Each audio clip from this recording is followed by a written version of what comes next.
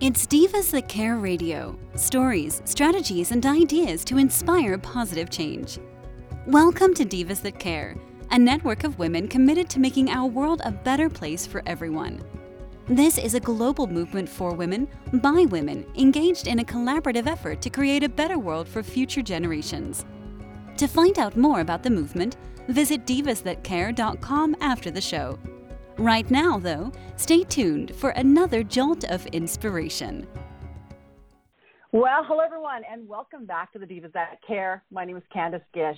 Today, I have the pleasure to interview Beth Parrish.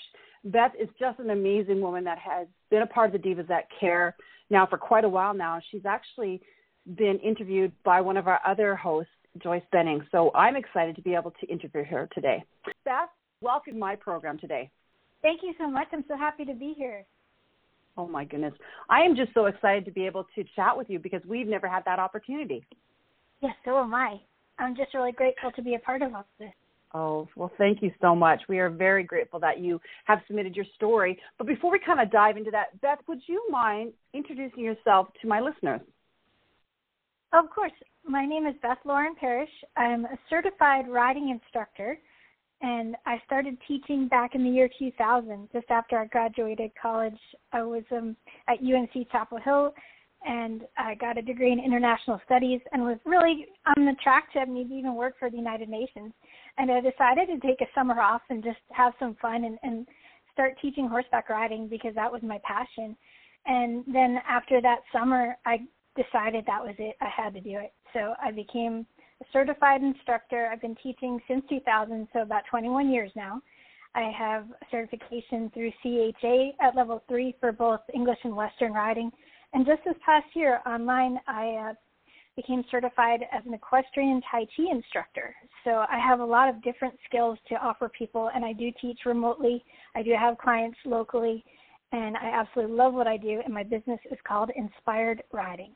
Oh, I love that, Beth. That is so amazing. I had the opportunity to grow up on a horse ranch, so I love when I talk to other horse people, so that is amazing. Oh, that's so cool that you got to grow up with them. I did, and it was always a pleasure. So I want to ask you, Beth, why did you decide to submit your story into our anthology? Well, I love, reading compilations of stories about animals, and I thought it would be just so neat. I love writing. It's one of my favorite things besides riding. And I thought it would be so neat to share one of my stories so it could be part of something big that warms other horse lovers' hearts. Oh, well, I'm excited. It's an amazing story, and I think it's perfect because right now I really feel that animal stories are what people need to read. For myself, it's always been the animals that have brought a smile to my face and realizing everything is going to be okay. Absolutely true. I couldn't have said it better myself. So, yeah, we need to talk more about animals in general, and I think the world would get better. I think so, too. So tell me, Beth, what is your story about? My story is about what I call the unicorn search. So I had been through a ton of different traumas over the past 6 years, and I was finally ready physically, mentally, emotionally to find my new little dance partner. I say little because I'm only 5 feet, and I was on the search for a quote-unquote steady unicorn, a little guy that would take care of me. And it was quite the experience meeting him, and I was just so excited to create this story and show it in a way that would really display how different our meeting was and what I did differently as opposed to what I used to do when I'd meet horses and try them out. And this is what made it extra special. And how has this impacted your life? Meeting Pepper, my unicorn, has just totally given me complete hope and brought back the joy in my life that was missing because I had all the traumas, like I mentioned. We had lost our home to a fire. I had 4 different surgeries within 5 years, and we were, living paycheck to paycheck for a long time, and things were just really scary for a while. And we finally got to a place where we could own a home, have property for the horses, and then I finally recovered from all the different surgeries. Only 2, thank goodness, had to do with horses, but I was just so excited to be able to start riding, and I took my time, and when I finally found him, it was like, you could just feel everything was lined up. The stars are aligned, and we hit it off from the first ride, and it was just magical. And ever since then, I could honestly say he's changed my life for the better, because I've learned how to be a better horse person, because I've really been adamant about making sure he wanted to do the things that I wanted to do. So it becomes a co-creation. It's not just, hey, you're going to do this with me. It's like, hey, would you like to do this? So I've learned how to be a better horse person by inviting him instead of making him do things. And our relationship has blossomed better than any other horse I've had. Oh, my gosh.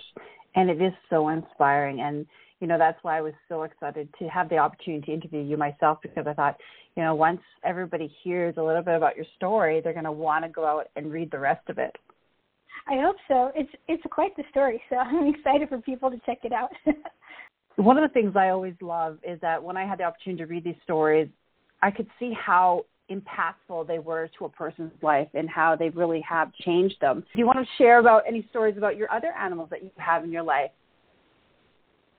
Well, sure. I could tell you about my first heart horse, which was Biffy, and I mentioned it in my story briefly. But what's amazing is I had him about 13 years, and he and I taught thousands of lessons together. I mean, we were like an old married couple. I mean, we knew what each other was going to do before we did it.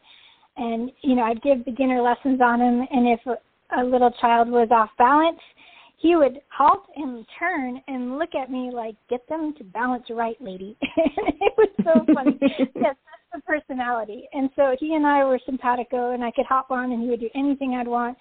And then, beginner would get on, of course, like I said, and he would stop if they were off balance or if they lost a stirrup, things like that. And we were just, two peas in a pod. And when he passed, I was numb for a while, and I wasn't even sure I wanted to keep teaching. And so it took a while to get my traction again. But the beautiful thing is also being an animal communicator, I was able to tune in with him energetically after he passed. And I've always felt like he's watching over me. And at one point, I was listening to the radio, and he sent me the song Happy by Pharrell. And he said, I want you to know I'm happy. You had a happy life with you, and I'm happy now.